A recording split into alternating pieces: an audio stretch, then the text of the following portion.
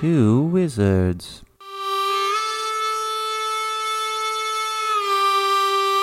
Two wizards?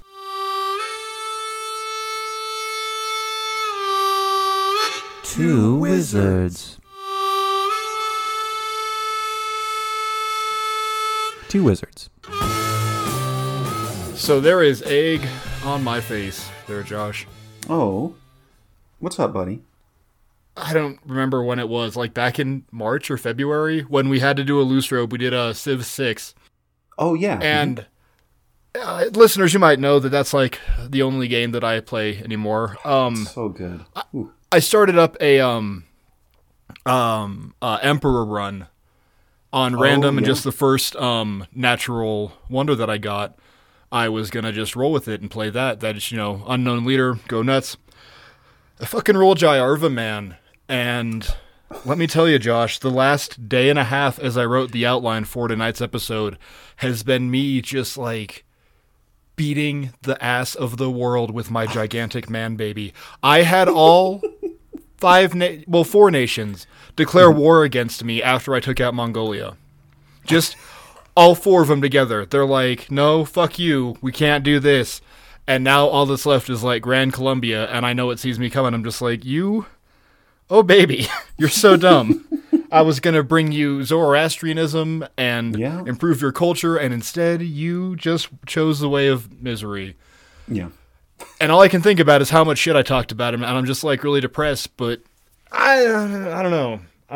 Because I'm on the PlayStation 4, it'll be like 8 years before we get the Abraham Lincoln expansion. Yeah, so I just got to bide my time, I guess, and get really good with all those underdogs. Right. Well, and I think that's also something that, the Civ 6 tries to incentivize. Like, there's some people, you go on the subreddit, and they're like, hey, I finally 100%ed Civ 6, got all the achievements and stuff like that. And I don't necessarily hunt those out, because I enjoy them, where it's like, oh, it's something that just happened, I didn't plan on, this obscure, build a campus district within 2 tiles of the Great Barrier Reef, with John Curtin to have some niche kind of, no, they're supposed, for my money at least, they're supposed to happen without planning for it, without planning an entire game around it. Mm-hmm. But little things like that, where it is like, I can kind of go through and try these different play styles, and because I've pulled up one of the Civ wikis right now. Yeah, so for Jayarva Man, his kind of niche achievement is called "What is Love?" And it wants you to build Angkor Wat and a Wat in Angkor Wat. Yep. Which, sure, go for it. if the stars happen to align that way, if nobody else has picked up that wonder, and if your religion allows you to build a Wat, so yeah, I don't know. It's funny, that was when I played Jayarva Man the first time, because I was trying to run through all of the leaders, and then apparently you only get X amount of save files, so it kept restarting old ones. I'm like, no, I've done Alexander, whatever. But no, first time I played Jayarva Man, I was like, what's your fucking trophy, you fat ass? I'm never using you again. Yeah. All right, Angkor Wat, Wat and a Wat, let's do this, bitch. It's a stupid pun, and then I won, and I was like, there, never again. And man, here I am. It's dumb. It's amazing. Oh man! Oh boy! Well, yeah, there is. Well, and it also was between the recording of our last episode and this one, it was also Thanksgiving. And Mark, did you have a good Thanksgiving? Yeah, it was fine. Yeah, made a ham. That's about it. Okay. Yeah. Yeah. Ours was good as well. We were laughing about this so much because it's just me and the Mrs. Wizard, and. Listeners, you've seen all of our and heard all of our food episodes. As much as I want to just make an enormous Thanksgiving feast, it's just 2 people, and we only have so much room in our refrigerator. So we tried to be a little more disciplined this year, and it's okay, let's get a sensible turkey for just 2 people. We don't need a 24-pounder. Right. So yeah, she found like a 10-pound turkey, which is, again, perfect. We've been happily having leftovers the last couple days, still plenty of that. But then we both realized, like, wait, this turkey actually weighs less than Tompkins does. Oh my God. Poor little chubby boy. And so we did. We like hold him in one hand and the still frozen turkey in the other and be like, yep, these are about equal. But no, yeah, it was all right. It was all right. So Right on. yeah, many things to be thankful for in this year. And right, try to like keep that spirit of Thanksgiving, that spirit of gratitude and appreciation every day. And one of the things that I'm still imminently grateful for is this little venture that we've kept going for more than 2 years. And this little venture being the Two Wizards podcast. So welcome, everybody. It's great to have you once more. My name is Josh, and I'm a wizard. And my name is Mark, and I'm a wizard. And yeah, welcome back, guys. Here we are. Happy late Thanksgiving. Hope you survived Black Friday. Yeah. No, I don't. If you got on Black Friday, I hope you got trampled. As far as that goes, just sidebar, why is Amazon doing Black Friday shit? Shouldn't they be doing Cyber Monday shit? And yet, all goddamn last week, I kept getting push notifications from Amazon saying, hey, Black Friday deals, do you want to check out this set of Allen wrenches? No, I fucking don't, Amazon. Thank you. Okay, bitch over. Yeah, welcome back. I was going to say this is the Weekly King of the Hill podcast. I got all horned up on where I am. Infuriated. Yeah, infuriated. But you're exactly right. It used to be right. It used to be the whole anticipation for like, all right, Black Friday, if you want to go out and hate your fellow man just so you can buy an air fryer, go for it. And then you have the weekend still to just relax and hang out. And then there's Cyber Monday. You can do some online shopping. But no, man, it's not it's bad enough that like Christmas is slowly encroaching, but now the materialism of Christmas and buying things, and I don't know, maybe I'm because I have also noticed that as well. Like, right, I was like, oh, we need more like cat food. So get on Amazon because that's where we buy it. And right, it's like getting just bombarded with, this is 33% off, but only for the next 20 minutes. So fear of missing out, buy it. It's like, this isn't it, man. This isn't it. So, yeah. But at least we are getting into winter. And if the like cold, heartless, late capitalism, like sucks away at your like humanity, well, you have warm clothing and hearty drinks and good food and hanging out with your buddies, Mark and Josh. So, speaking of, yes, well, and speaking of, you are taking the lead on this episode, and I kind of know what it's about. You've given me special instructions for my Wizard's Raiton, but beyond that, I don't really know where we're going. So this is wonderful. So, well, I guess let's get into that. Josh, what are you drinking in your Wizard's Raiton tonight? Well, you asked, or you asked, or encouraged me to find something vaguely like oceanic, marine, sea like, something along those lines. And so I don't know, I kind of went back and forth, but then also with the holidays, kind of got away from me. So this is, I think, a brand new concoction. Ooh, okay. So this is, we had some ginger beer left over. So I guess this is a variant of mule. But I have some ginger beer, a little blue curacao, and then a healthy splash of that White Dog unaged bourbon that I got from Buffalo Trace. Oh, yeah. And it does have this lovely bright blue kind of color. And I was looking like, is there a drink? And there's a drink called a Salty Dog. Okay. Because, right, like it's White Dog. I'm trying to work that in the title. So I think I'm going to call this like the Sea Dog. Because I did see a drink called the Sea Dog, but that was with like, it was basically like a wine spritzer. And this is a lot better. So I'm calling this thing a Salty Dog. Because that's Salty Dog. Right, or no, Sea Dog. Sea Dog. Sea Dog. Because Because the salty dog is Alright. something with, I want to say like gin and grapefruit juice or rum and grapefruit juice, but no, Sea Dog. Yeah. This is my Sea Dog. Okay, Sea Dog, right on. Or even better, a white Sea Dog, because it has white dog. white Sea We'll Dog. we'll just do that. There you But go. what do you have, Mark?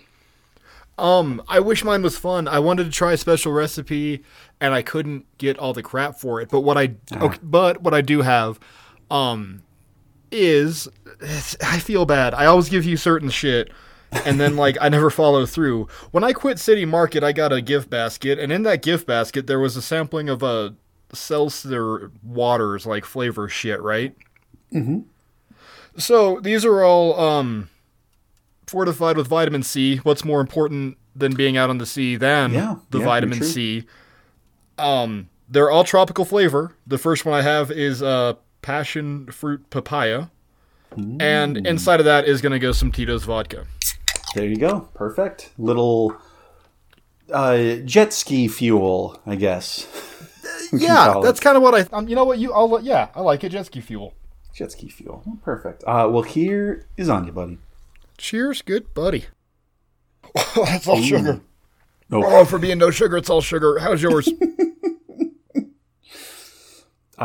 This is pretty darn good. I might have to remember this. It's pretty damn good. If I do say so. Maybe like some lime. If I had a little lime wedge, I think that would help like just polish it off there. But yeah, for coming up with this, kind of like using what I still had in my liquor cabinet, this is pretty damn good. Right on, man. Oh yeah. Woo. It's a keeper. That's a keeper. That's a keeper. Well, so yeah, and I'm guessing because we're doing somewhat nautical drinks that we're going to be talking about something along those lines. I would imagine, right? So what do we have in store today, Mark? Well, the title for tonight's episode, Josh, is It Came from the Sea! Cue spooky sci-fi music and Castle Thunder. Castle Thunder, and then like some like seagulls off in the A whale sound to make it all pleasant and kill the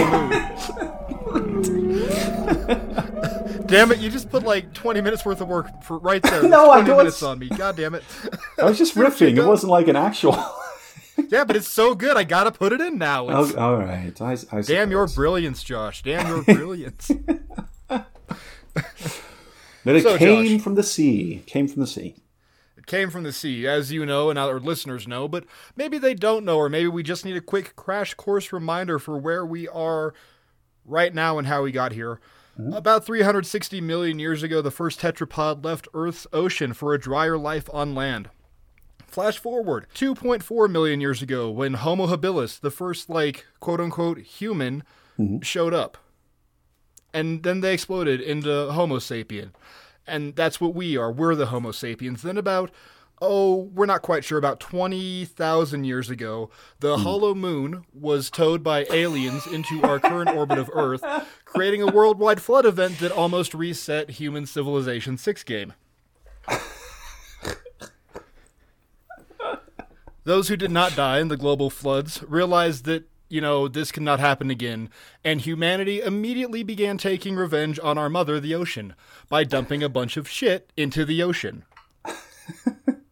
But what happens, Josh, when the ocean says no more and gets tired of humans dumping shit into it and starts, dumping shit out of it back at us? Because, Yeah. Josh, as we're all aware, revenge is a dish best served constantly. So tonight we're going to have a meal of revenge, of terror of the deep.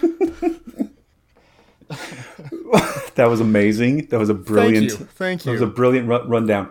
Well, and man, I really hope I'm not like stealing your thunder with this. But right when you're talking about we keep dumping all of our trash and waste into the ocean, and it's going to just come back to us and like screw us up. I mean, right? Like, how many times a day do you see some news story about like, all the here's more microplastics that are discovered in like deep sea fish, and here's microplastics found in embryonic tissue because we are poisoning ourselves with plastic. And I just can't help but think of the ocean being like, yeah, see how you like it.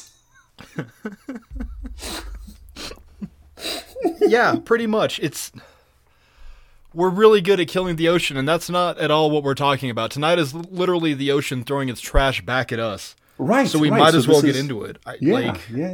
Yeah. And I'm calling this our little 3-course meal of terror. Because you know what? Damn it. Thanksgiving was this week, and I'm still kind of hungover from ham. Yeah. So vaguely shoehorn this into, hey, it's a food episode, but not really. Here we go, Josh, with our appetizer of tentacle-based terror. Wiggle, wiggle, wiggle.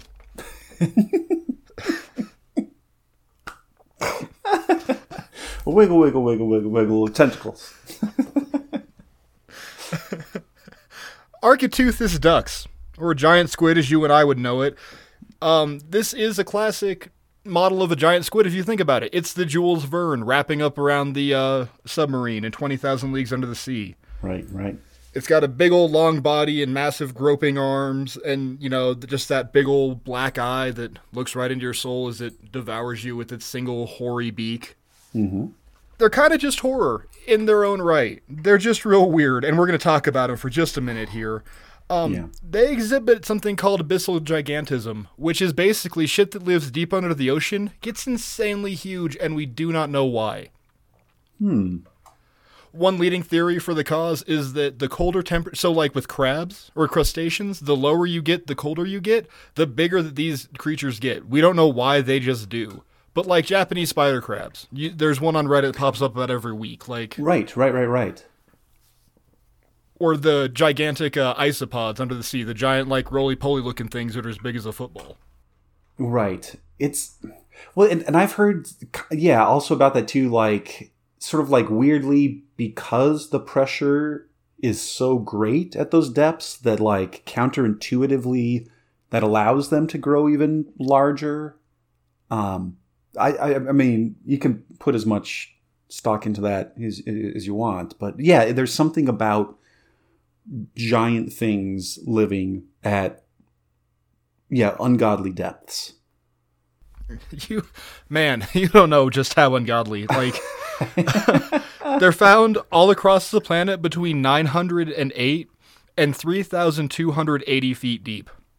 All across the world. Just floating.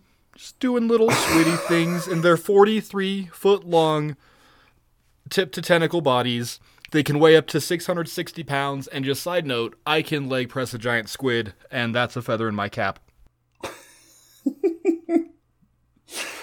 I also had, just candidly in my mind, immediately come to my mind was, all around the world, giant creatures under sea.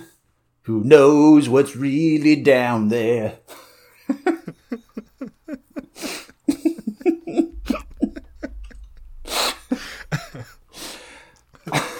I just want to die. Put your tentacles around me, baby.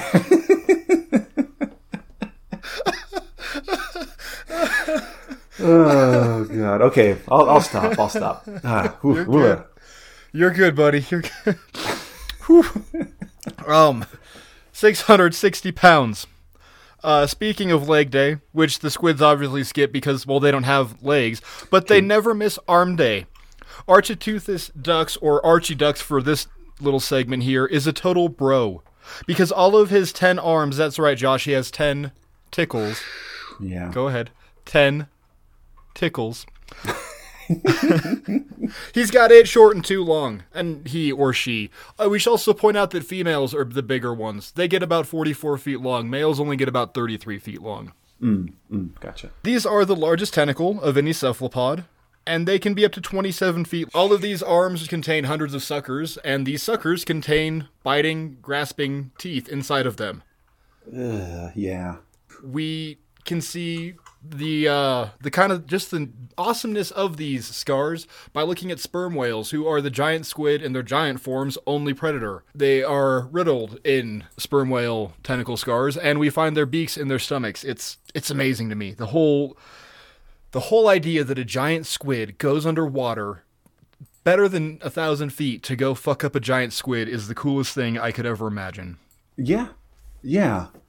Well, and it is like this is something that we've come to many times here at the Two Wizards podcast. But like throwing out these numbers, right? Like just how big these things are, their like crushing power.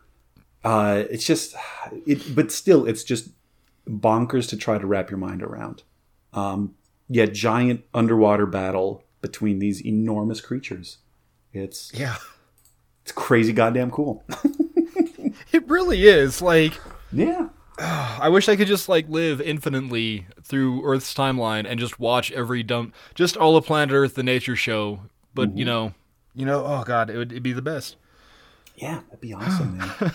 Giant squid also have a very complex nervous system that runs through their tentacles. They take about 80% of information through their tentacle system, which it's just kind of a neat thing to think about. But there's a lot of stories of old sailors, and it talks about like they ran into a giant squid and the tentacles immediately come up over the side of the boat.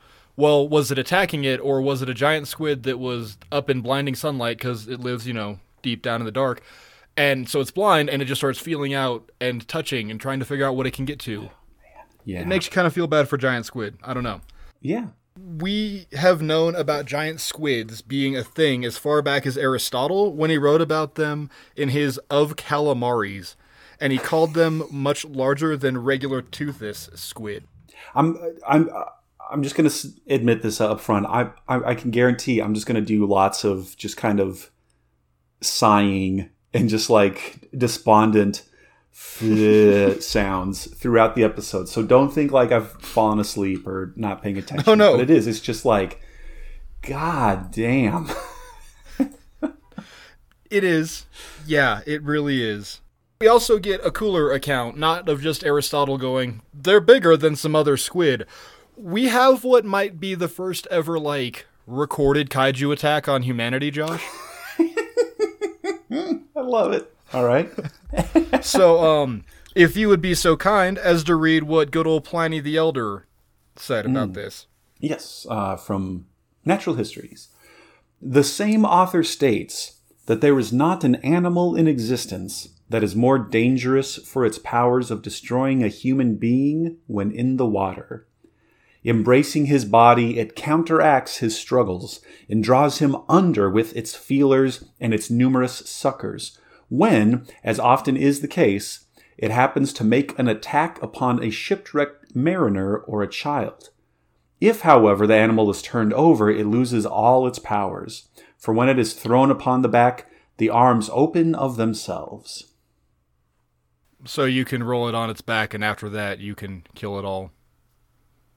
Yeah, oh, God. Well, or like, and also to your point about, like this being a kaiju, like they always have a weak spot somewhere. And it's usually it's under their, it's like on their belly or on like their back somewhere. It's just, you just gotta rotate it. And then that's where you can strike for massive damage. Gotta wear down the armor and hit it with the weak point. Yeah, exactly. Throw a boomerang, stun it, to have the little like stars going around its eyes, and then you're good to go. Well, what if you are, ancient people, I guess it's a Roman colony out in Spain. What happens when a squid attacks you then, Josh? Well, Pliny's got something to say about that too. Yes, he does. The other particulars which the same author has given appear still more closely to border upon the marvelous. At Cartea, in the preserves there, a polypus was in the habit of coming from the sea to the pickling tubs that were left open, and devouring the fish laid in salt there. For it is quite astonishing how eagerly all sea animals follow even the very smell of salted condiments, so much so that it is for this reason that the fishermen take care to rub the insides of the wicker fish kips with them. At last, by its repeated threats and immoderate depredations, it drew down upon itself the wrath of the keepers of the works. Palisades were placed before... Sorry. You're good. I was trying there, but it's like a full-on siege. Gonna erect It's literally fences. the siege of the squid. The siege of the squid. Palisades were placed before them, but these the polypus managed to get over by the aid of a tree. And it was only caught at last by calling in the assistance of trained dogs which surrounded it at night as it was returning to its prey. Upon which the keepers, awakened by the noise, were struck with alarm at the novelty of the sight presented. Quick, send out the Scratch Canine unit. It's breached our defenses. Who let the dogs out? Who? Or I guess if this is like Rome, it'd be a quid.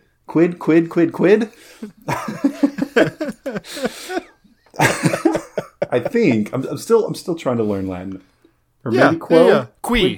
Anyway, Qui. It'd be qui. Qui. Yeah. Okay, so dogs chased this thing up a tree. Or it was up a tree and then the dogs got there. First of all, the size of the polypus was enormous beyond all conception, and then it was covered all over with dried brine and exhaled a most dreadful stench. Who could have expected to find a polypus there, and could have recognized it as such under these circumstances?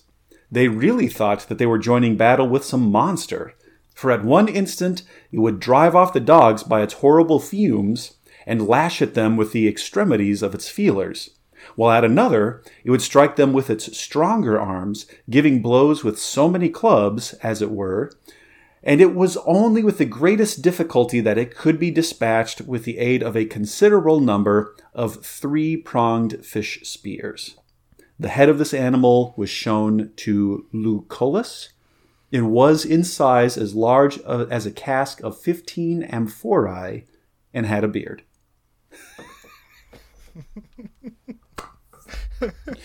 No, this is Squid attack. Yeah. This is like early Roman kaiju attack.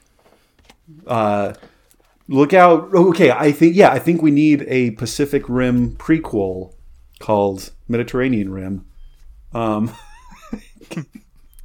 Cuz that's kind of shout out to or call back to our summer cinema series.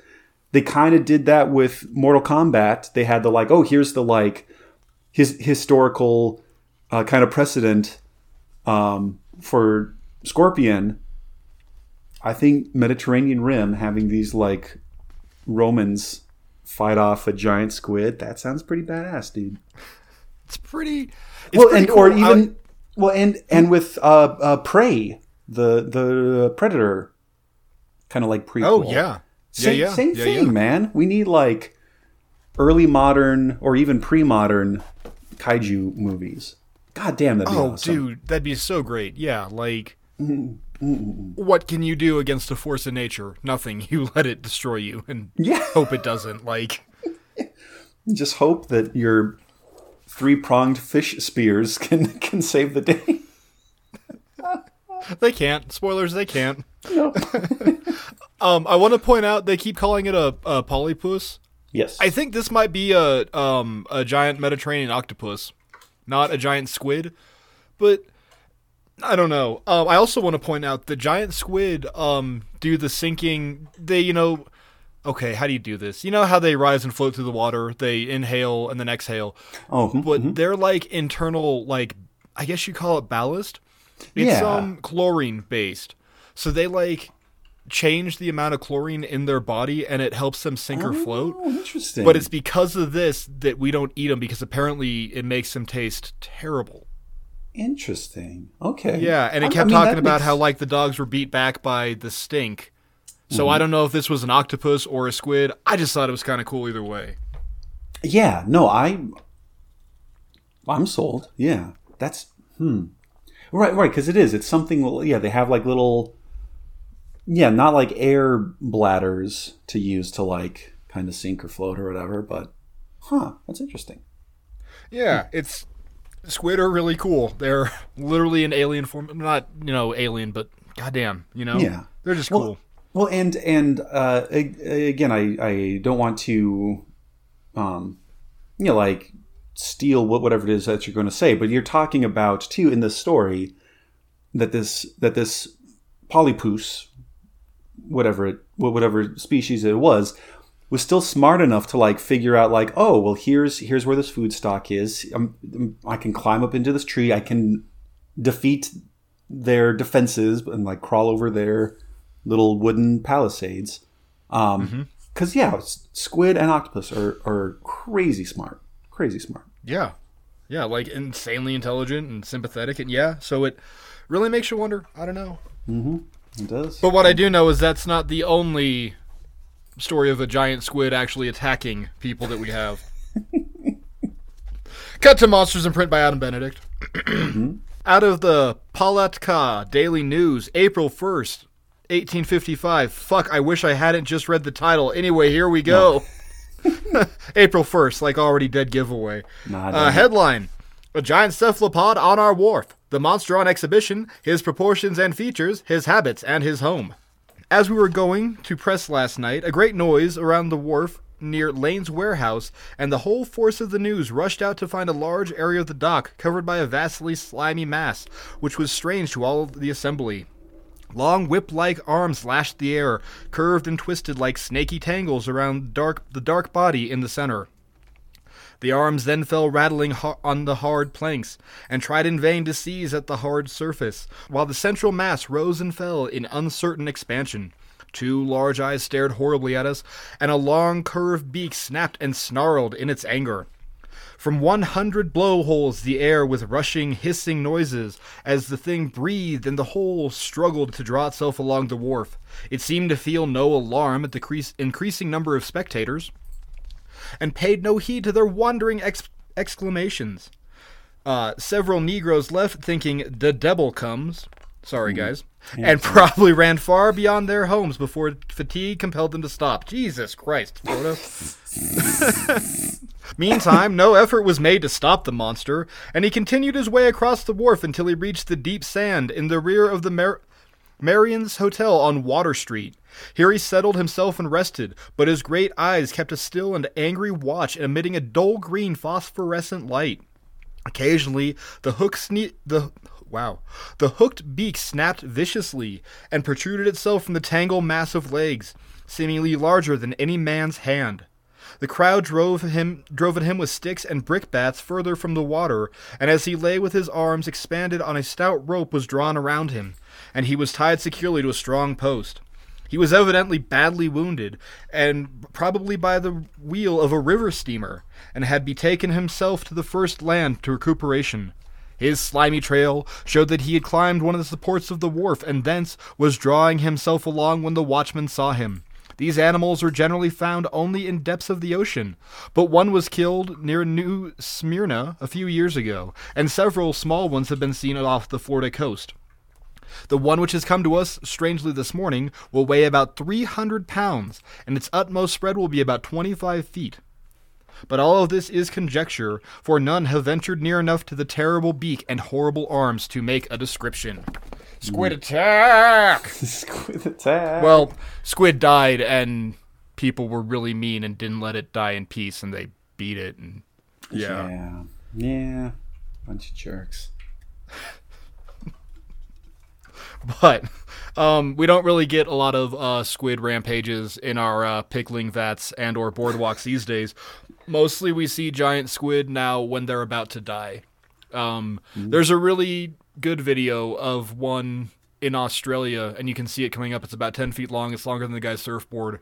It's big and pink and red, and it's just kind of coming up to the surface to die. It's when they do wash up on beaches, though, that's when we get a bulk of their data. Like when one washed up in Tickle Bay in Newfoundland with a 35-foot-long tentacle and a 20-foot body.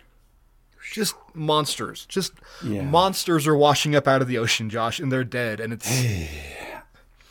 That's crazy. Since we started cataloging them, about in the 1700s, we now have about 700 specimens from around the world.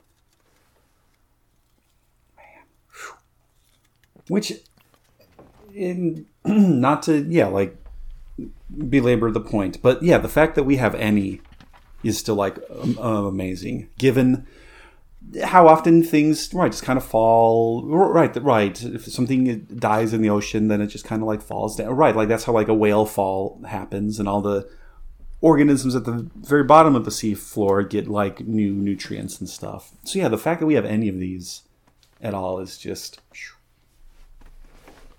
Well, and that's amazing too, like you're talking about with that whale fall and stuff, like the fact that like there's no reason any of this shit should get to us other than just like pure luck, you know? Right. And it does. It has 700 times. Like, that's great. Right, that's so cool. It is. It's and in a sufficient enough condition that we can study and say intelligent things about it, and yeah, too cool. So moving on now from our revenge as a dish best served constantly. Josh, I know you were really hoping for a steak, but instead you're getting fish because, as Jedi Master Qui-Gon Jinn said in the number 3 greatest Star Wars film of all time, there's always a bigger fish. Except in this case when it's a giant whale. It's a whale! Giant whales! Whales! That was a bad transition, I'm sorry. Anyway, this one has got to be taken with a grain of salt because stranding events are kind of sad to see. Whales and dolphins are giving to mysteriously beaching themselves in a phenomenon called stranding. We also think of it as beaching, but apparently they want you to say stranding. Oh, okay. That's an easy... according to NOAA, these events can occur in certain frequent places, so much so that they have something called the Stranding Network, which has response teams in these areas. That's how many of these events take place. They have a dedicated response team to go try and, get rid of the problem. Oh, shoot. Sporadic strandings also occur along any given stretch of coastline anywhere in the world. Shit can just happen where, some random whale washes up on a beach. These events are tragic, but we should note that they don't really pose a significant threat to any of the populations. Which I guess is kind of cool. Like, we're going to go through a list of some of the bigger ones, but like sometimes they're losing like 200 whales at once and the population doesn't seem to notice. Yeah. Yeah. And more good news, Josh. Hey, I know what you're thinking. Oh, here we go. Mark is going to get on his soapbox about global warming and about how sonar is killing shit again.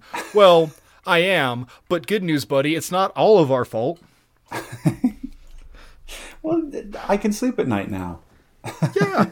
While it is true that these events can be triggered by, vessel collision or entanglement with fishing nets or, unusual weather patterns or inclement weather, global warming, or sonar. Sonar apparently really fucks up whales, which I guess can only make sense. Yeah. Or poison algae blooms like red tide. And you might recognize this, and this comes from hob.hui.edu, is the cause of the curse of the red water in the Bible. They think it was a bloom of red algae that went up the Nile out of the Mediterranean. Yeah. And that's why it killed so many fishing people. I mean, again, that makes sense to me. I think so. But then you can also see it in the red tide revengeful wrath of God in Florida. Like from every fucking year in the last 100 years, or really specifically from 2017 to 2019, when a red tide bloom killed 600 sea turtles, 209 dolphins, and 200 manatees. What we're saying here is that God hates DeSantis. These can also be triggered by infections, parasites, cancer, and starvation. And there's also this thing called Follow the Leader stranding. I prefer to call it Yes and stranding, where one whale gets a hair up his ass and beaches himself, and the entire family then goes and it's literally the dad who's so sick of hearing his kids bitching in the back seat, one more fucking word and I'm gonna drive this car off the road, and that kid throws the toy at his head and he just says fuck it and drives off the canyon. That's this dad has had enough. We're not turning around and going back to Newfoundland. No, we're gonna beach here in New Zealand. Bam, that's it, kids. We're all dead. You ruined Thanksgiving. Some of these animals can be saved. Apparently, a bulk of them can, unless they're, like, actually really, really messed up from, they're sick or... So real quick, we are going to have a lightning round of some of the worst stranding events ever recorded. Josh, you ready? I'm ready. Cue up that horrible whale fit music. In 1918, 1,000 pilot whales stranded themselves on Chatham Islands in New Zealand. 1,000 whales died. In 2017, 656 whales beached themselves in South Island in New Zealand. About half died. 335 died. But they marked 321 surviving. So, see, it's kind of a net gain. In 1897, more than 500 pilot whales died at Teal Inlet in the Falkland Islands. In 2020, 270 pilot whales were found at the Quarry Island heads. 470 beached, 368 were dead.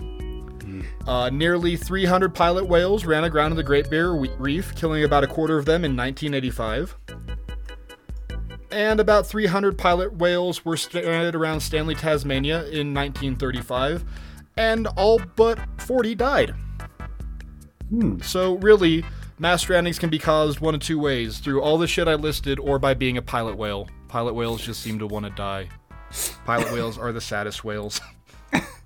Well, if I can tell a story that I'm only realizing now, completely like pales in comparison. In my like college track running experience, when you would do the various running workouts and you would have to, like coach would say like, all right, we're going to run 8 repetitions of 200 meters, and each 200 meter, I want you to run it in 28 seconds.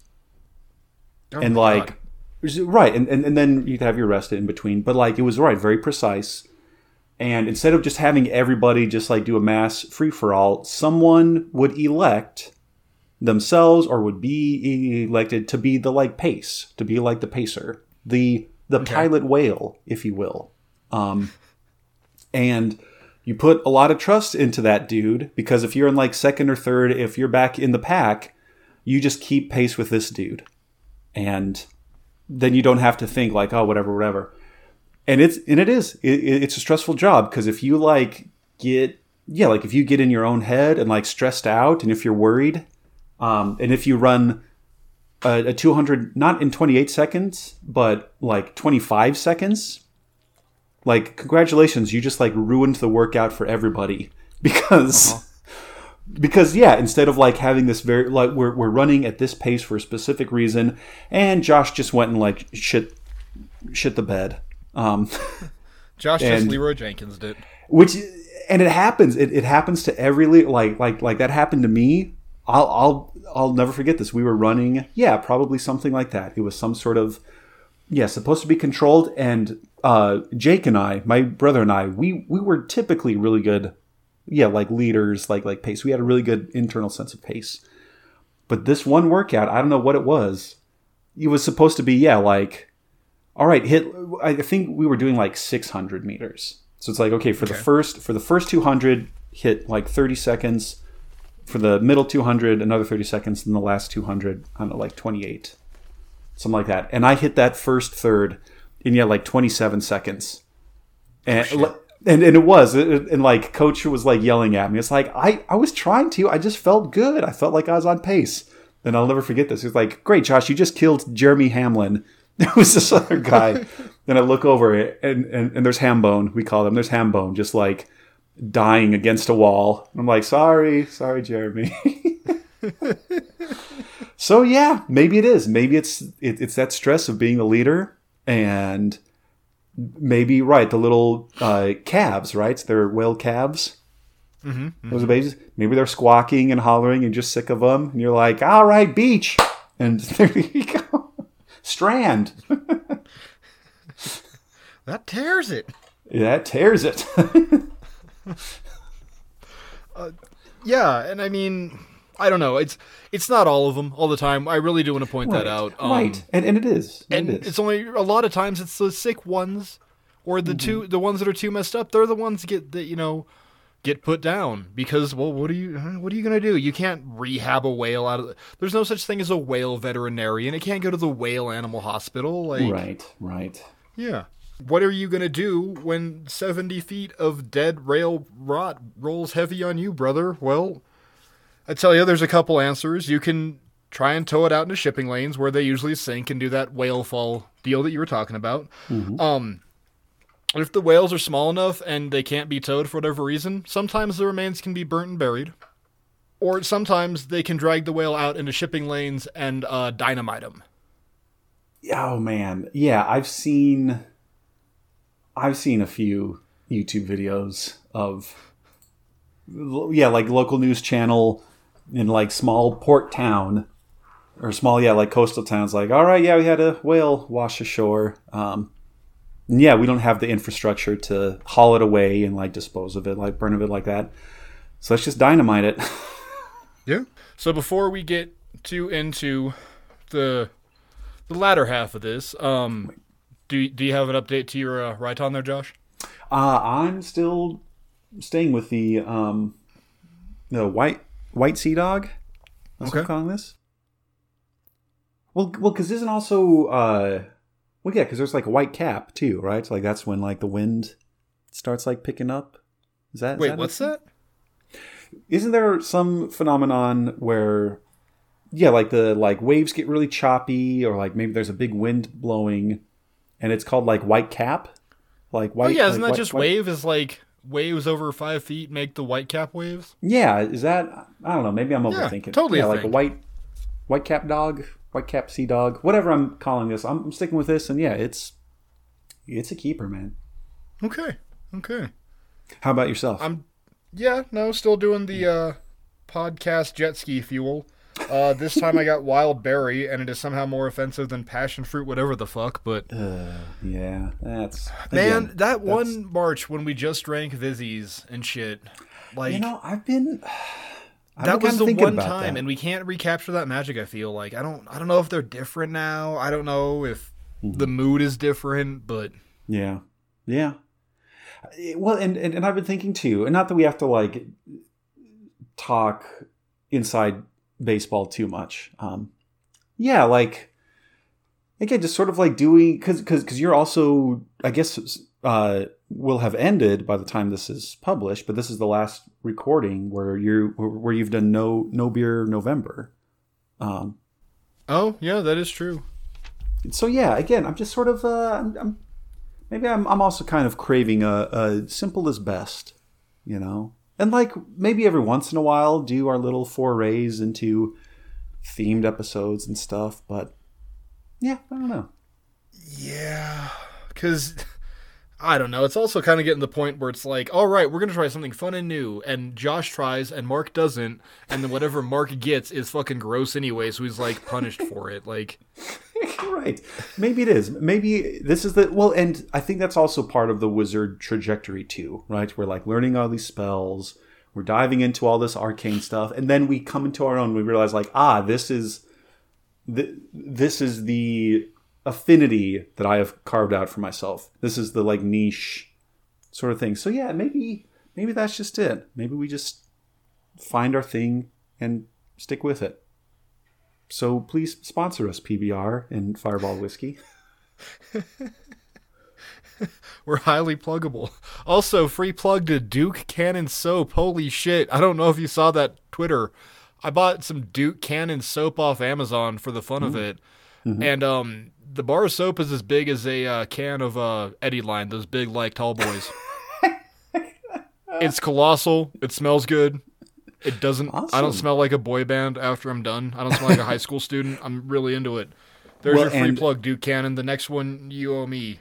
Yeah. And it is also that time for holiday shopping, too. So, listeners, I guess take that as a plug, maybe. But then also, as you're making that purchase, say, hey, I heard about this fine product of yours on the Two Wizards podcast. So maybe give them a little love, too. Because I could use the offer code Wizen in the shower to get 20% off your order.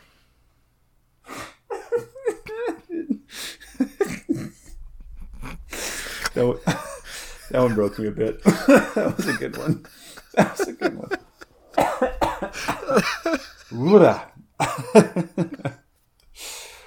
Okay. All right. All right. So, moving from like body products to blowing up stranded whales. What do you do with a big dead whale early in the morning? I'll tell you what you do. On November 9th, 1970, a 45-foot-long sperm whale weighing about 8 tons washed onto the beaches of Florence, Oregon. At this time, beaches fell under the jurisdiction of the Highway Department. So it was on them to clean up this mess. Mm-hmm. Dynamite was determined to be the best method. The body would hopefully be detonated using 1/2 short ton of dynamite, that's about 460 kilograms, by George Thornton, an engineer for the Highway Department whose boss was on vacation hunting at the time. So he decided this was the best method. Ideally, you blow up this whale, all the little chunks go away, and the birds eat it, and bing, bang, boom, we're good to go. A military veteran told Thornton that 1/2 ton of dynamite was too fucking much dynamite to use. And he suggested 20 steaks, or 3.8 kilograms of dynamite. Yeah, that does, in hindsight, that does seem like quite a bit of overkill. Thornton said, "Pola to Dana," and on the afternoon of November the 12th at 3:45, the whale was detonated. Paul Lindman from KATU was on the scene videoing the blast.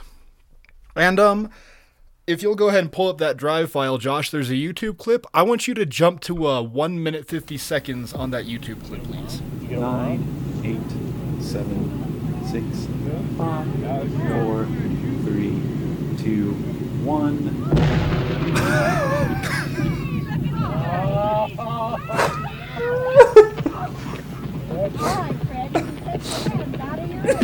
There's pieces falling out of the sky. There is pieces falling out of the sky. There's still pieces falling out of the sky. There is big pieces. This was a really bad idea. The humor of the entire situation suddenly gave way to a run for survival. Okay, so now it's the camera closer, kind of. Yeah. You can cut it whenever. I just wanted you to see the explosion there. Yeah, and the initial rain.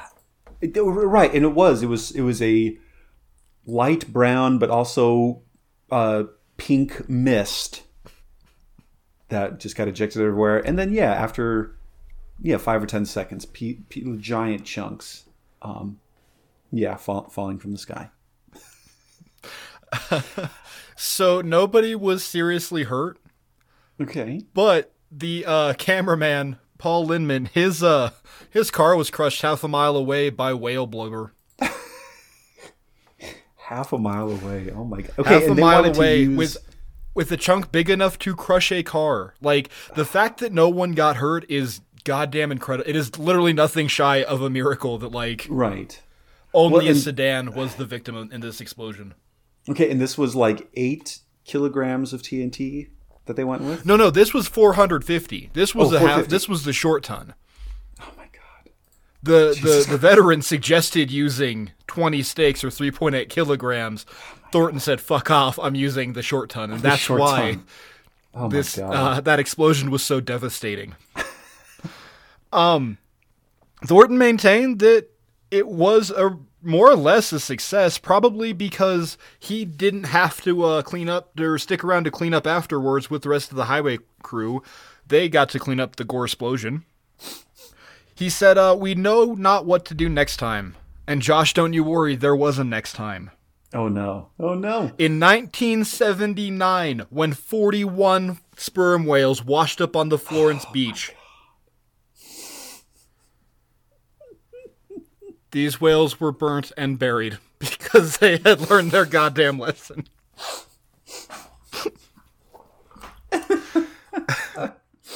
Yeah, I mean, I suppose I can kind of acknowledge their frontier spirit of, hey, here's a problem that we've never encountered before. How do we deal with it? Let's try blowing it up. And then I can also commend their more rational response. It was like, oh, this thing happened again. We're not going to do what we did last time. Because I bet you the dude who was hunting was back from hunting. Yeah. Like, it's like, all right, can I get 41 short tons TNT? well, shit. Let's just get a ton of TNT and split them between the two. That'll work. That'll work. Oh my god. That year in the Oregon State math books, there was a new problem. If 41 sperm whales wash up onto the beachhead, how many short tons of dynamite is needed to use 3.8 kilograms of dynamite for each whale? Show your work. Or we can bury them. Yeah, or rent a backhoe and some diesel and a couple barrels of diesel, and then just burn it all.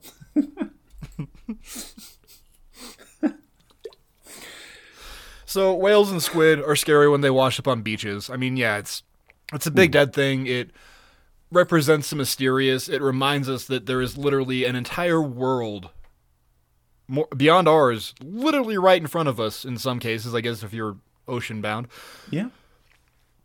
But as we wrap up our revenge as a dish best served constantly, we're going to round out with some dessert. And you ever go out and you don't really know what the dessert is because it's kind of like brown, but you cut into it and it's white, but then it's got like the weird like chocolate shavings on it, but they're really hard and off-putting and bitter? I can't say I've had that exact experience, but I've had experiences close enough to that where, yeah, I can say yes. You look at the peach cobbler and it looks like throw up and you know this woman is trying to poison you, that kind of thing, you know? Yes, that one I have experienced. Because, Josh, our favorite writer out here is good old Lovecraft, and what's more Lovecraftian than the fear of the unknown with we literally don't know what the fuck is washing up on our beach. This is part 3. Globsters! Globsters. Oh, that's great.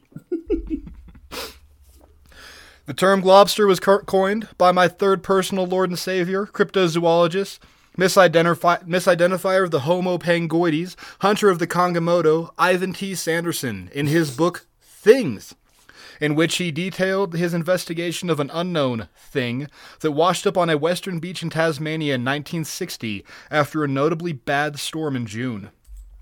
Initially, it was reported by 2 sheep herders who watched it lurching up the beach, sometimes being totally buried in the sand as it went. Sanderson reported that this thing was about 8 feet long, 3 feet wide, and 10 inches thick at its thickest, tapering down into a half-inch thick. It had no sensory organs, no bones, and was covered in a brown, coarse, shaggy fur. We think it was probably just a hunk of whale meat. Okay. The fur part is I still don't know what to make of that, but just like a Playboy in 1970, it's about to get fuzzy, Josh.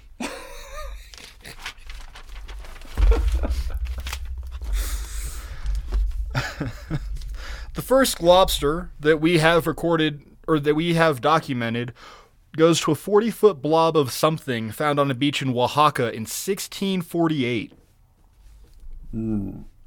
Reports from less than reputable sources gave it characteristics of red skin with patches of coarse fur. A more reliable and more noted occurrence happened on the Orkney Islands in Scotland. On September 26, 1808, a 40-foot-long beast bearing the long neck of an eel and 3 pairs of legs washed high onto sea rocks and was pretty much inaccessible for 10 days until the high Orkney gales blew it inland. A local named George Shearer took it upon himself to examine the beast. He found out that it was 55 feet long with a 10-foot-long neck. It had a sheep's head, and it had eyes larger than any seal's, as well as 6 legs, and a mane of silvery white hair. This silvery white hair also glowed in the dark. What? Its flesh was described as being like coarse, ill-colored beef, entirely covered with fat and tallow, and without the least resemblance or affinity to fish. The flesh, which was gray-colored, had an elastic texture and was said to be about 2 inches thick in parts. So what the fuck was this? Well, we don't know. We have no idea what this was. But we have a couple ideas. It was probably a basking shark. Oh, okay. And if I might read a passage out of Lake Monsters and Sea Serpents by my personal Lord and Savior, Loren Coleman, and Peter Hugh.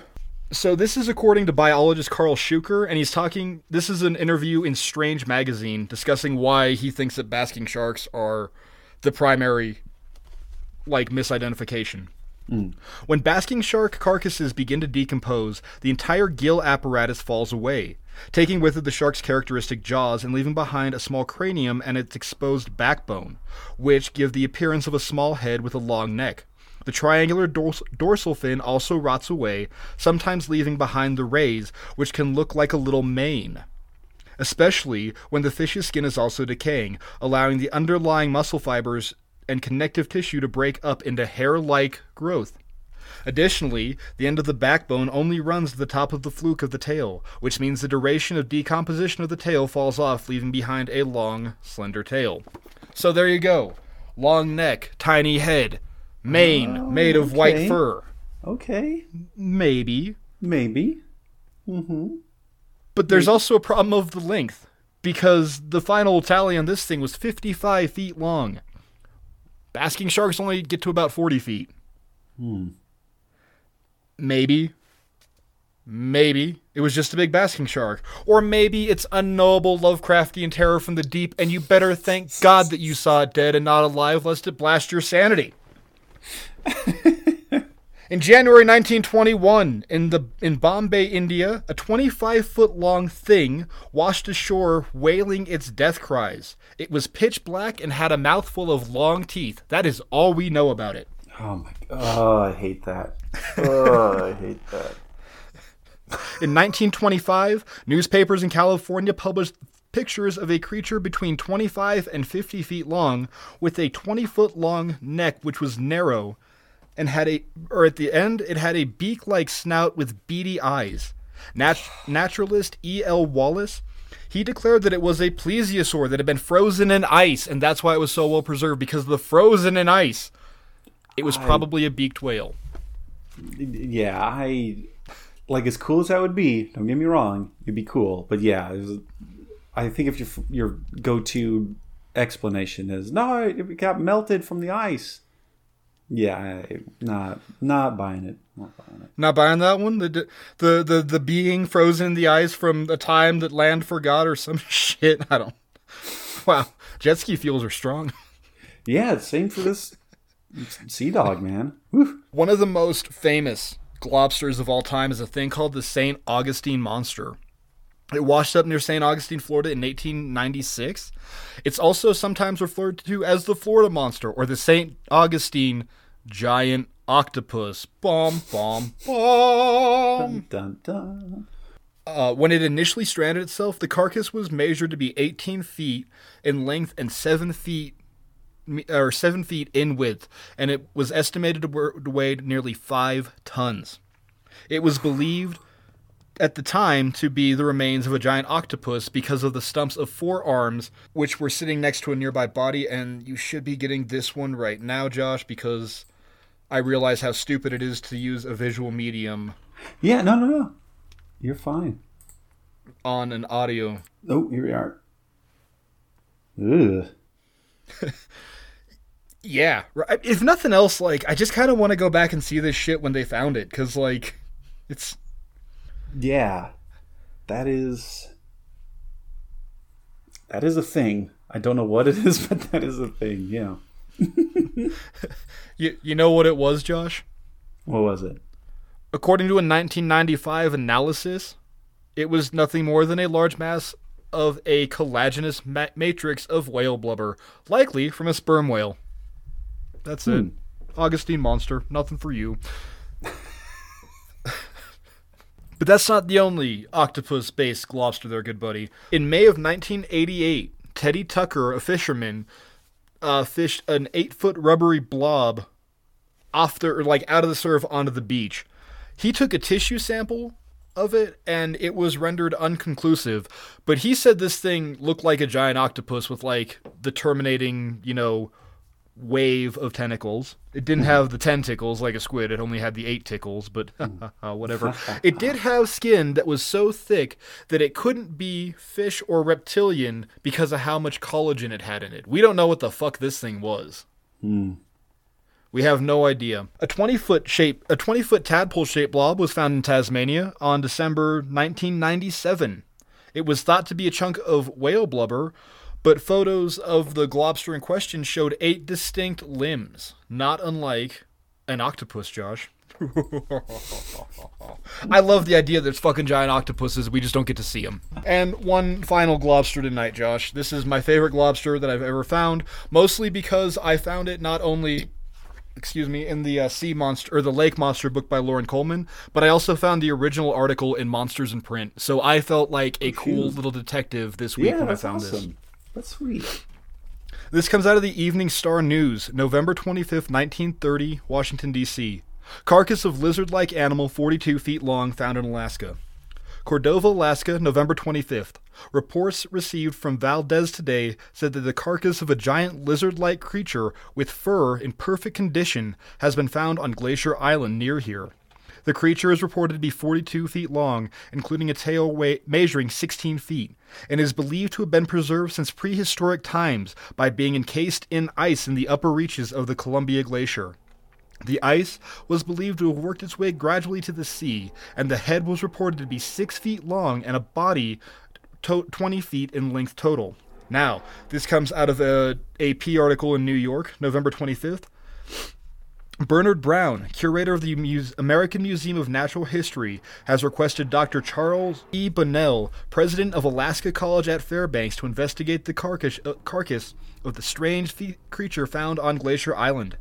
The museum was informed of the supposed find 10 days ago. So far as we know, said Mr. Brown, there was no prehistoric creature of the dimensions given in the dispatch from Alaska. If that creature was encased in ice, it must have lived there when the ice was formed. The prehistoric animals of Alaska, which we know were the mammoth, the buffalo, and many small creatures, none of which would have reached such dimension of the lizard-like animal. The description suggests a reptile, something like a dinosaur, but dinosaurs died out millions of years before the ice. The only other possibility is that it is some sort of marine creature like a whale. Dr. Brown does not expect a report from Dr. Bunnell for some time because of the difficulty of making a winter journey to Fairbanks to Glacier Island. They don't know what that was. Once again, probably a basking shark. I prefer to believe that it was a dead mosasaur covered in white fur. I mean, yeah, it could.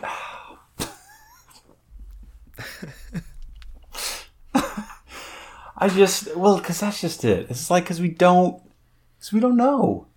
And like, the odds of us ever finding out and like being able to, like truly explore the depths of the ocean. Like we can't just like set up like a GoPro out in like the woods somewhere and be like, I hope we can find Bigfoot on here. Like, no, like it's the logistics required to carry out that kind of a survey are currently beyond our capacities. And that's just crazy. It's just goddamn crazy. It is, and you get to thinking about it, and it's like, that stupid quote about, we know more about space than we do about the ocean. But we do. We don't know what's down there. And I can joke about like, there's dinosaurs in the ocean, but like, goddamn, man, like, you're right. Truly unknowable things inside the ocean. Yeah, that's just, oh my god. And yet the little glimpses that we get when things do wash ashore, or when things not wash ashore, when they like climb on shore because they want some of our yummy pickled fish, pickled salted fish. And then we have to like fight it off with our dogs and tridents. I still want our that, brick man. Bats. Oh man, I want like Kydro. Oh god, whew, these white sea dogs, man. No, yeah, I want kaiju battles throughout time. Yeah, like show me like Vikings fighting off, like a giant squid, or some giant like proto Godzilla dragon thing. I want to see that movie. That'd be great. I'd be into it. Like, yeah, show me Mel Gibson's Apocalypto, just not so goddamn racist, of them just like fighting mopping wari in the jungles of South America. How goddamn cool would that be? Holy cow. One tribe that's to fight off giant ground sloths, like every 8 years when they roll through, and it's like, oh, they're coming through, and just fucking ground sloths are like ripping out of the... Oh, yeah, it'd be so cool. Like, I'm sorry. So amazing. Yeah, because the people live in the tunnels that the ground sloths dug, and then they're coming back, and they because they're migrating in my head. There we go. We got this, Josh. We do. Well, and in true Two Wizards form, we're pitching ideas for IPs and creative content that we will never make because we're busy goddamn wizards. But maybe some entrepreneurs in our audience, maybe they'll pick up one of those torches and kind of see what comes out of some of this stuff. We know we have artistic listeners. We have seen the evidence. Yeah, like we've seen it. It is there. So okay. Show us more. Show us one of Josh beating an octopus to death. Yeah. Never mind like prehistoric kaiju battles. What about Mark and Josh fighting off a giant fish monster. Mark and Josh doing Dagon. Yeah, exactly. Okay, well, I guess Mark, like I just also can't help but and I'm sorry, maybe it is because it was just Thanksgiving not too long ago, and maybe I'm still in that mindset of but what about eating these things? Are there any of these that you definitely would not have a little taste of? And then on the other hand, are there any of these that you definitely do want to have a taste of?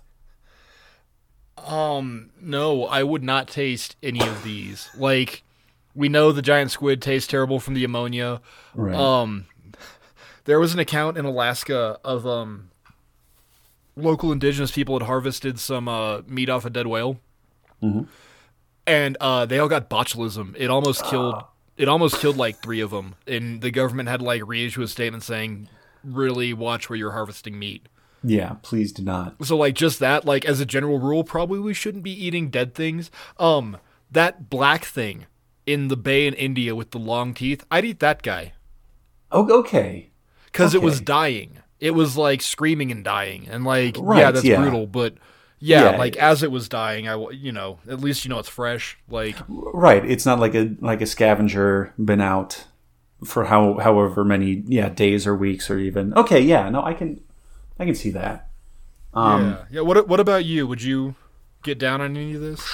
Well, you do bring up a wise point about like harvesting.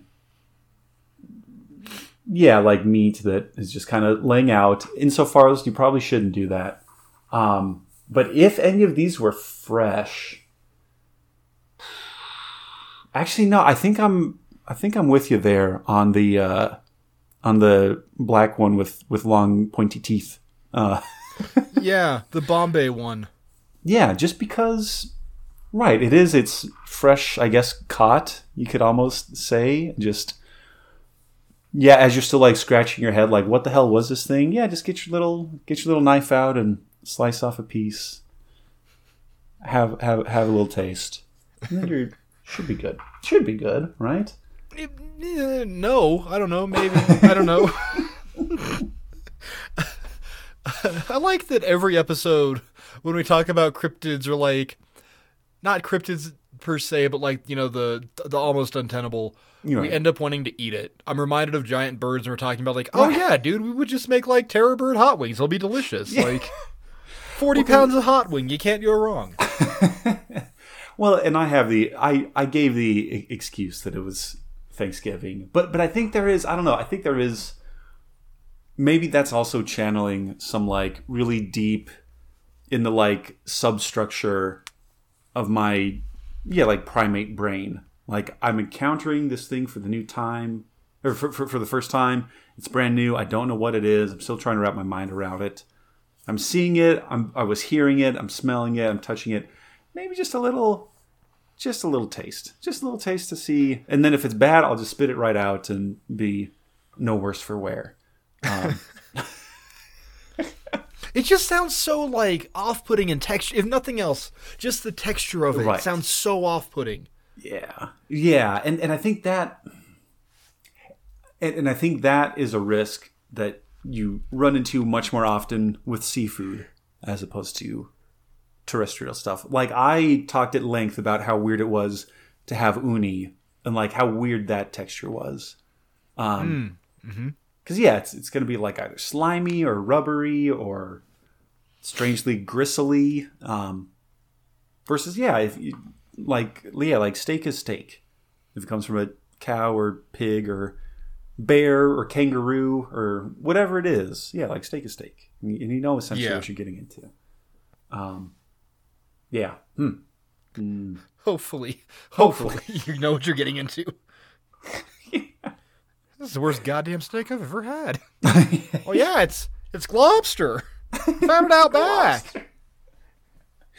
Okay. Also, new idea for fast casual seafood chain, Red Globster.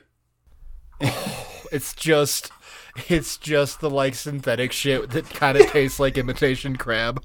Right, yeah.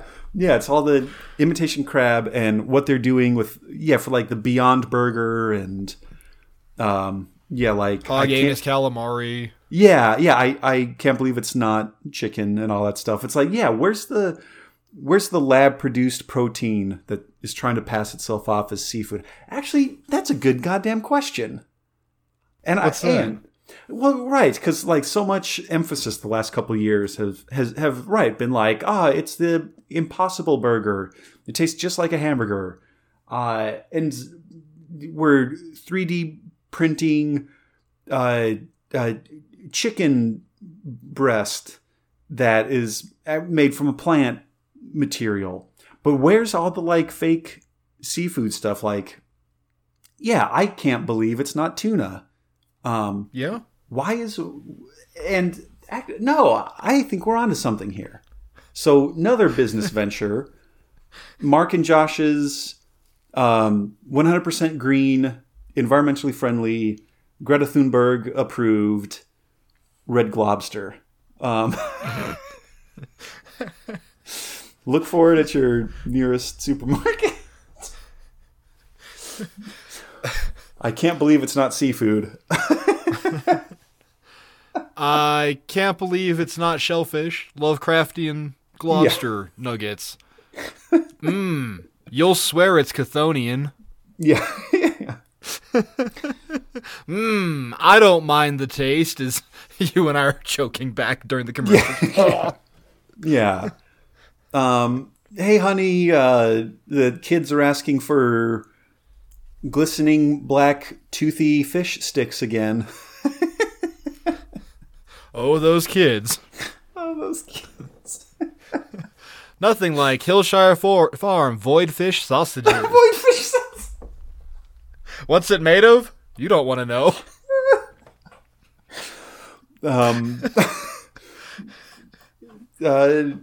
Oh man, I'm trying to think of one about like exploded stranded whale. Now Cajun style black and whale bites. Yeah.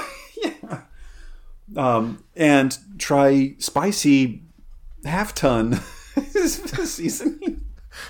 Half-ton TNT seasoning. Our line ton. of whale Short ton. explosion seasoning, all the way from 20 sticks of pussy to Short ton, blow your whale hole. Blow short. Okay, wait. Short ton, blow your hole apart. Spicy. There we go. Short ton, blow your hole apart. Spice. Find it in the frozen plesiosaur aisle. I can't believe it's not plesiosaur.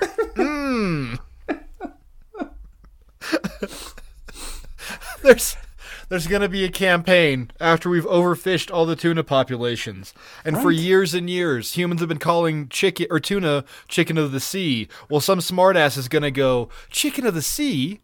Well, what's the chicken of the land? Son of a bitch. Chickens are a thing. And there's going to be like this whole like explosion of like chicken sushi.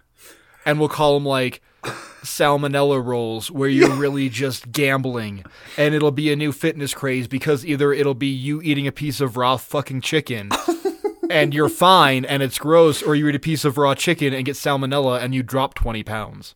Yeah, that could be. I don't see a downside to this, and yeah.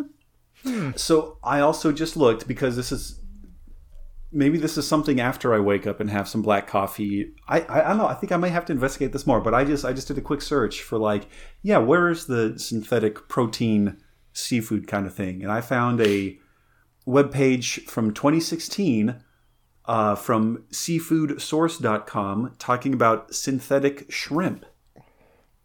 Okay. And it's their, I guess it's like, instead of buying actual shrimp, if all goes according to plan, in about 8 months from April 21st, 2016, consumers could find themselves purchasing the company's New Wave Foods take on, in quotation marks, popcorn shrimp, which is made out of plants and algae in a lab and engineered to feel, look, and taste like the real deal.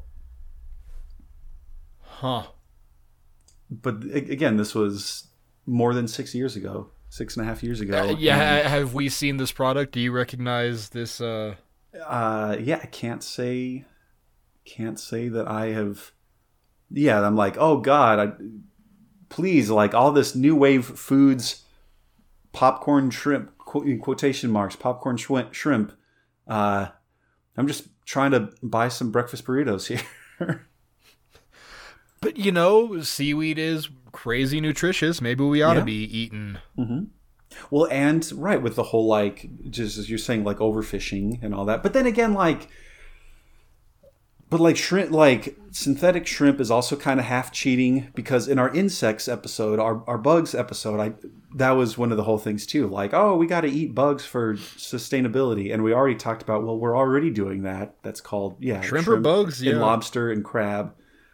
So maybe that's, I don't know, maybe that's part of it too. Maybe we're already used to eating weird things out of the sea. And I don't know. Oh my God. Yeah, I think because we don't see it, we don't worry about it. Like, we see shrimp tails, and that's where we're getting our shrimp. We see lobster tails. Yeah. We don't see the buggy aspect, and I think that's why we're fine with it. Well, and fish. Fish is so safe. We all know what fish is, you know? Yeah. And compare something like a cute picture of a baby cow or a little chick or something like that, and then like PETA shows up and you're like, you would eat this, and maybe that does resonate with some people, that pathos, where it's like, oh no, this is cruel that we're eating all these land animals, but more shrimp cocktail, please. Yummy marine bug. And maybe no one gets mad at octopus. Like, octopus are intelligent, they are sensitive, right. They're like curious, like no one gets mad. They're like well, and I mean, I guess this is slightly different, but like whales and dolphins, if you drop your cell phone in the water, they'll like fish it back up for you and like probably do your taxes at the same time. So where is the concern for these thinking intelligent creatures these mollusks that are, like correctly predicting World Cup soccer games and and like do it. Well, was there something? Oh man, I can't remember this because this is at the end of our recording, and I've had quite a bit of this delicious We're in a good place. New drink. But no, I thought there was. I thought just recently in the news cycle there was like here's an octopus that like is like doing math or doing some like clearly higher order thinking skills. I mean, probably they're crazy smart. Yeah, like they're crazy smart. Again, they like know how to defeat like Roman defensive structures. Of course, they're smart. The Palisades, man, the Palisades, like. Jesus Christ. Yeah. It's so I don't know, and maybe that's just it. Maybe we should be glad. We should truly be glad that I mean I'm in Great Lakes notwithstanding, I'm in a landlocked state. You there in Colorado, you're in a landlocked state. So I guess we should be glad that we don't have to worry about the terrors of the deep washing up on our shores, trying to eat our fish that are pickling out in the sun. I don't have to worry about dynamiting a whale that's just down the street from me. So I mean, not to get too much further into it. I don't know if we would be the dominant species if we were, like in truly more like marine environments. Because if we have documented history of squid and octopus like snatching humans for millennia, I think we would be in trouble, and like we would have daily kaiju battles. So maybe it's a good thing. Maybe it's a good thing, for at least anthropologically speaking. Yeah, I mean, you know what? I don't know though, because man, you look at like the amount of animals we've already killed, like getting up to this point. Like we took out 90% of that Ice Age megafauna. Yeah, I don't know. I just had this thought occur to me, because we've also done a pretty bang-up job of domesticating all these terrestrial animals.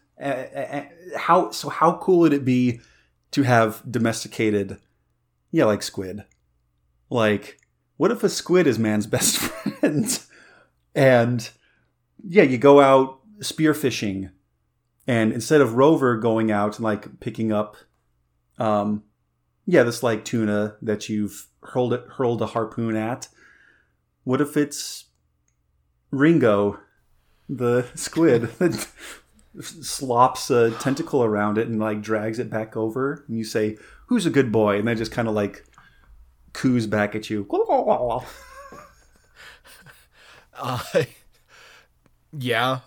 Shy of me talking about how much I love training the squids on Ark to do just that. Yeah. You can train the Arctoothus squid, the giant squids, and amazing. When you level them up, they like burble at you. And I love it. They've got a grapple attack that does like, it'll hold for damage and shit like that. Or they've got like their little like squid beaky bitey attack that just wrecks Megalodon shit. It's great. And all that is to say that Basilosaurus are a bunch of goddamn pussies, and they get outclassed by the Arctoothuses every time. I play too much Ark. Ark and Civ, that's all I know how to do anymore. Civ. That's all. That's all we know. And really, these days, that seems about right. That seems about right for us here at the Two Wizards podcast, and maybe also for you listeners. And so I guess I don't know. I'm feeling like this could be one where we either like really look deeply into that Marianas Trench, or we just have to kind of poke our head underwater and then just immediately resurface because we have to breathe again. But Mark, you did an amazing job guiding us through this episode. Thank you. And so, listeners, tell us what your experiences are like. Have you? I mean, it would be wild. It would be amazing. And I would absolutely love to hear from somebody who was like, yeah, I live on the coast or near the coast. And it's sad to say we do have to deal with like mass strandings every once in a while. Or weird globsters that wash up on shore and nobody knows exactly what it is, but we just dig a pit and burn it. We'd love to hear about that. And so please get in contact with us. Send us an email to twowizardspodcast@gmail.com. Find us on Twitter at twowizardspodc1. We're on Instagram. We're on Facebook. Two Wizards Podcast for both of those.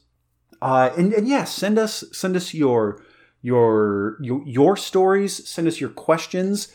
Maybe you do want. Maybe it's like, no, bullshit, guys. Dive into that Marianas Trench. Don't like chicken out on us. How? Go find even more weirder stuff of like giant terrors from the deep. And then we'll Krakens are coming. We're gonna do Krakens. I just need to do a little bit more. Yeah. So do some of that stuff. Get in touch with us. Send us your fan art of Mark and I doing righteous wizardy battle with giant seafood. You can find me on Twitter at PlaidBarbarian. Mark, tell us about some of the other projects that you have going on. You can find me with me and my other projects at Marky Stardust on Twitter, where I will be relentlessly plugging Duke Cannon soaps and Fireball liquor to come pick us up. Or you can find me on our sister podcast, the Dangle Podcast, a weekly King of the Hill podcast, where me and my buddy Johnny discuss 2 episodes of King of the Hill.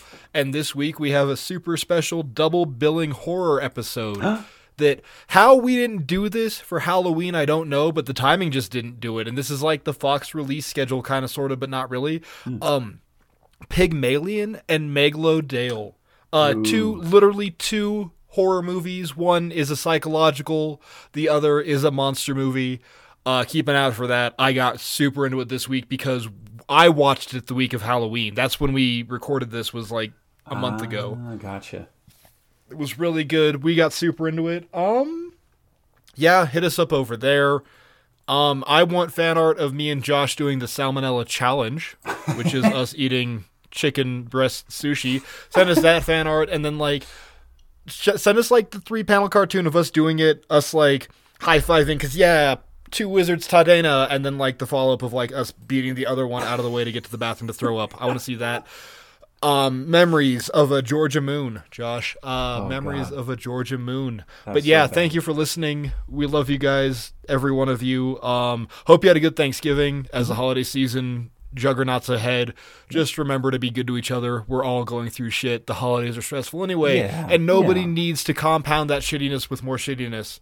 That's a very good point. That's actually. where I'm at. No, yeah, and so and I guess we can also. We can be that for you too. If like family get-togethers are stressful, and instead of arguing with your extended family about whatever, just come hang out with us. Send us a DM on Twitter. Send us an email, and we'll be there for you. And also, hey, if you have ideas for like maybe like a holiday challenge of sorts, because that's something that we've done before, done a couple times before. Give us those ideas as well. Maybe you want us to do, I don't know, the 12 cookies of Christmas, where we have to like eat different types of cookies as we're recording. I don't know. Find a company that sells weird flavored candy canes, and then send a box to us, and then we'll have to eat. I can't believe it's not Globster flavored candy canes. Something like that. We're also here for you, each and every one of you, because we love you guys and we love having you hang out with us. And so yeah, just let us know. We are here. Yeah. And also to that end, Josh, if you are sitting at the Thanksgiving table, or the Christmas table, or the Hanukkah table, or the Kwanzaa table, or the Festivus table, whatever table you're sitting around, and you've got that one uncle that just starts spouting off on all that good shit. Maybe just throw your hands up in the air and go, the fucking hollow moon tried to kill us all 20,000 years ago. See what happens there. Just throw that out. Throw that little line out and see what conversation fishes you can catch. And then let us know about it. Tell us how you ruined Thanksgiving. I have mentioned several stories because this podcast has ruined a goddamn holiday for me. I want to ruin your holiday. Tell me how I ruined your holiday. Tell me how Josh ruined your holiday in the best way possible. Let's get the hell out of here, buddy. I'm about to wash up on this beach. We should. So thank you again. Much love as always. And my name is Josh. And I'm a wizard. And my name is Mark, and I'm a wizard. Thanks for listening, guys. Good night. Take care. He rolled upon his back, and after that, I killed them